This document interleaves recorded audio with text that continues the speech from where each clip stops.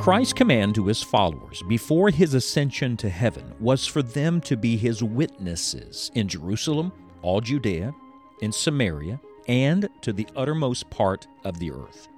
Our Lord did not intend for the good news of his death and resurrection to stay local, but instead it was to be taken globally. In this third section of Acts, the adventure continues as the gospel is taken to the ends of the earth. Let's join Scott Pauley now for today's study.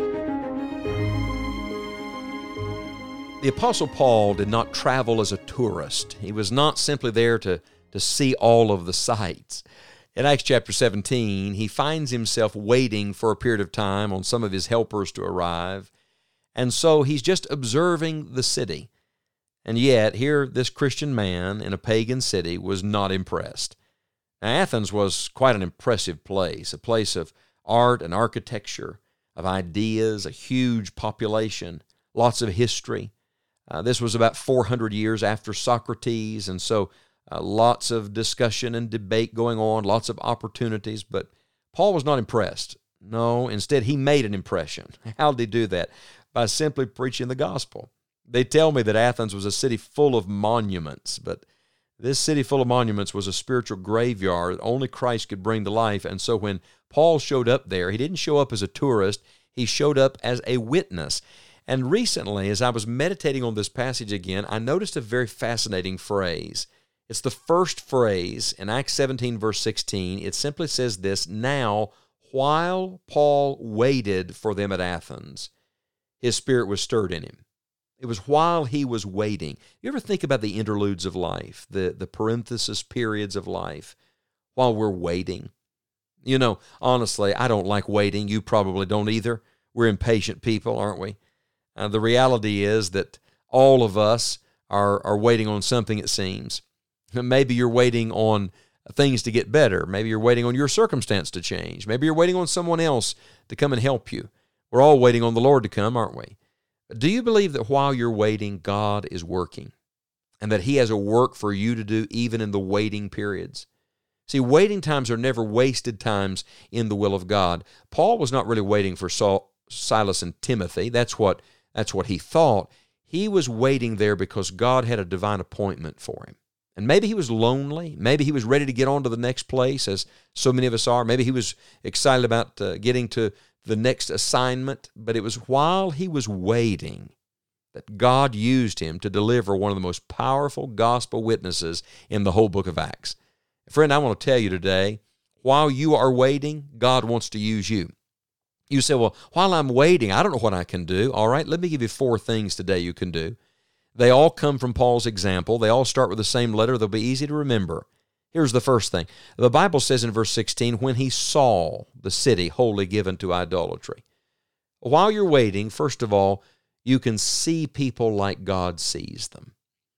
Through the eyes of faith, through the lens of Scripture, you can see people as sinners for whom Jesus died. Eternal souls.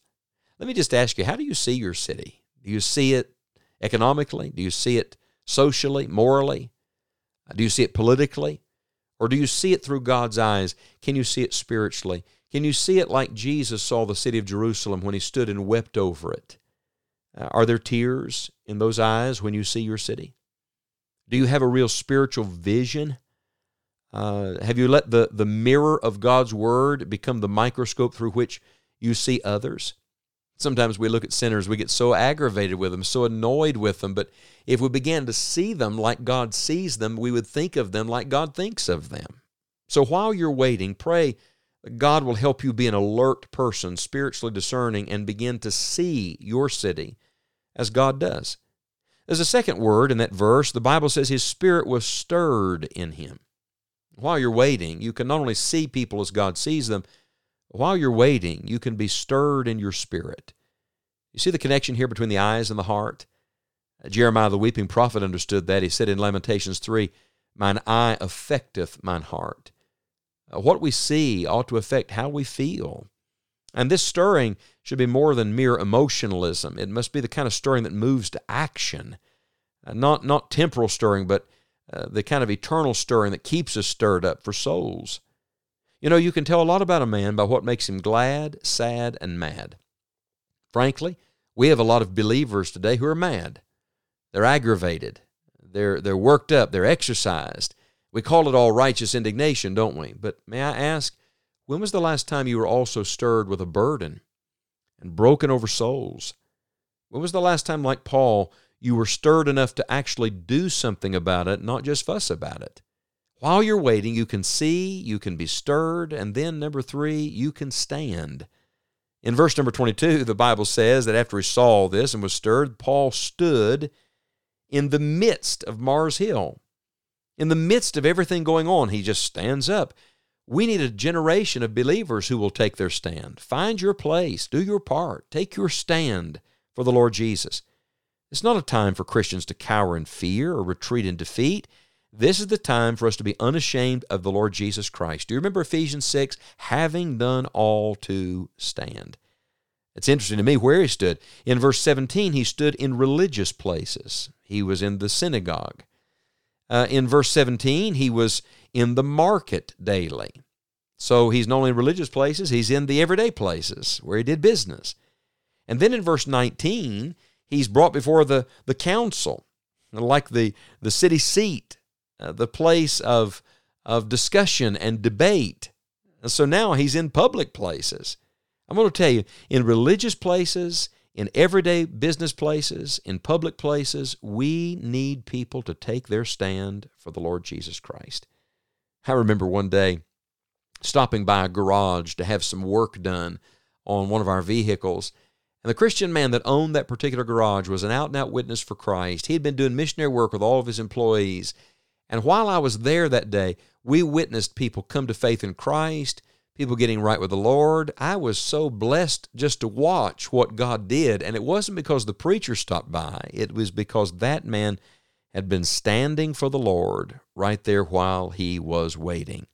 Then there's one more thing you must do.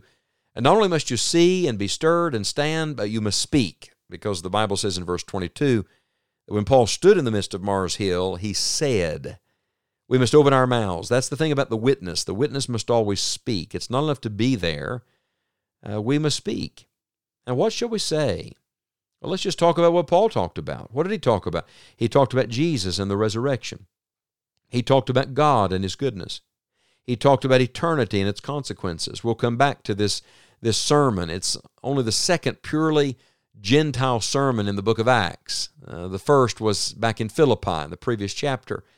But I'll tell you what it is. It's a gospel message. It's gospel talk. It's good news in a bad world. And I want you to know right now, in our Athens, while we are waiting, there are people who are waiting to hear the truth. Friend, the truth works everywhere, and God wants to use you right where you are while you are waiting. Don't just do something to pass the time. Don't just do something to bide time and check days off the calendar and live your life and get to the end. No, my friend, invest these moments in eternity. See people as God sees them. Be stirred in your spirit by what God wants for them. Be willing to stand up unashamedly and be identified with Jesus Christ, and then just speak the truth in love. It doesn't mean everybody's going to get saved. It doesn't mean everybody will believe. In fact, when you get to the end of the chapter, it says in verse 32, when they heard of the resurrection of the dead, some mocked. Others said, we will hear thee again of this matter. So Paul departed from among them. Howbeit certain men clave unto him and believed, among the which was Dionysius the Areopagite, and a woman named Damaris, and others with them. Some are going to mock, some are going to delay, but praise God, some are going to believe. The Lord may just give you a Dionysius or Damaris today, if by God's grace you'll let the Lord use you while you're waiting. Though no more scripture is being written, the story of the furtherance of the gospel is being written at this very moment, and we get to be part of that story. The heart of our Savior is as passionate for the lost today as it was just before He ascended in Acts 1. Will you get in on what God is doing in the world today to reach the lost with the gospel? This is why Enjoying the Journey exists, to encourage and to equip you in the work of the gospel.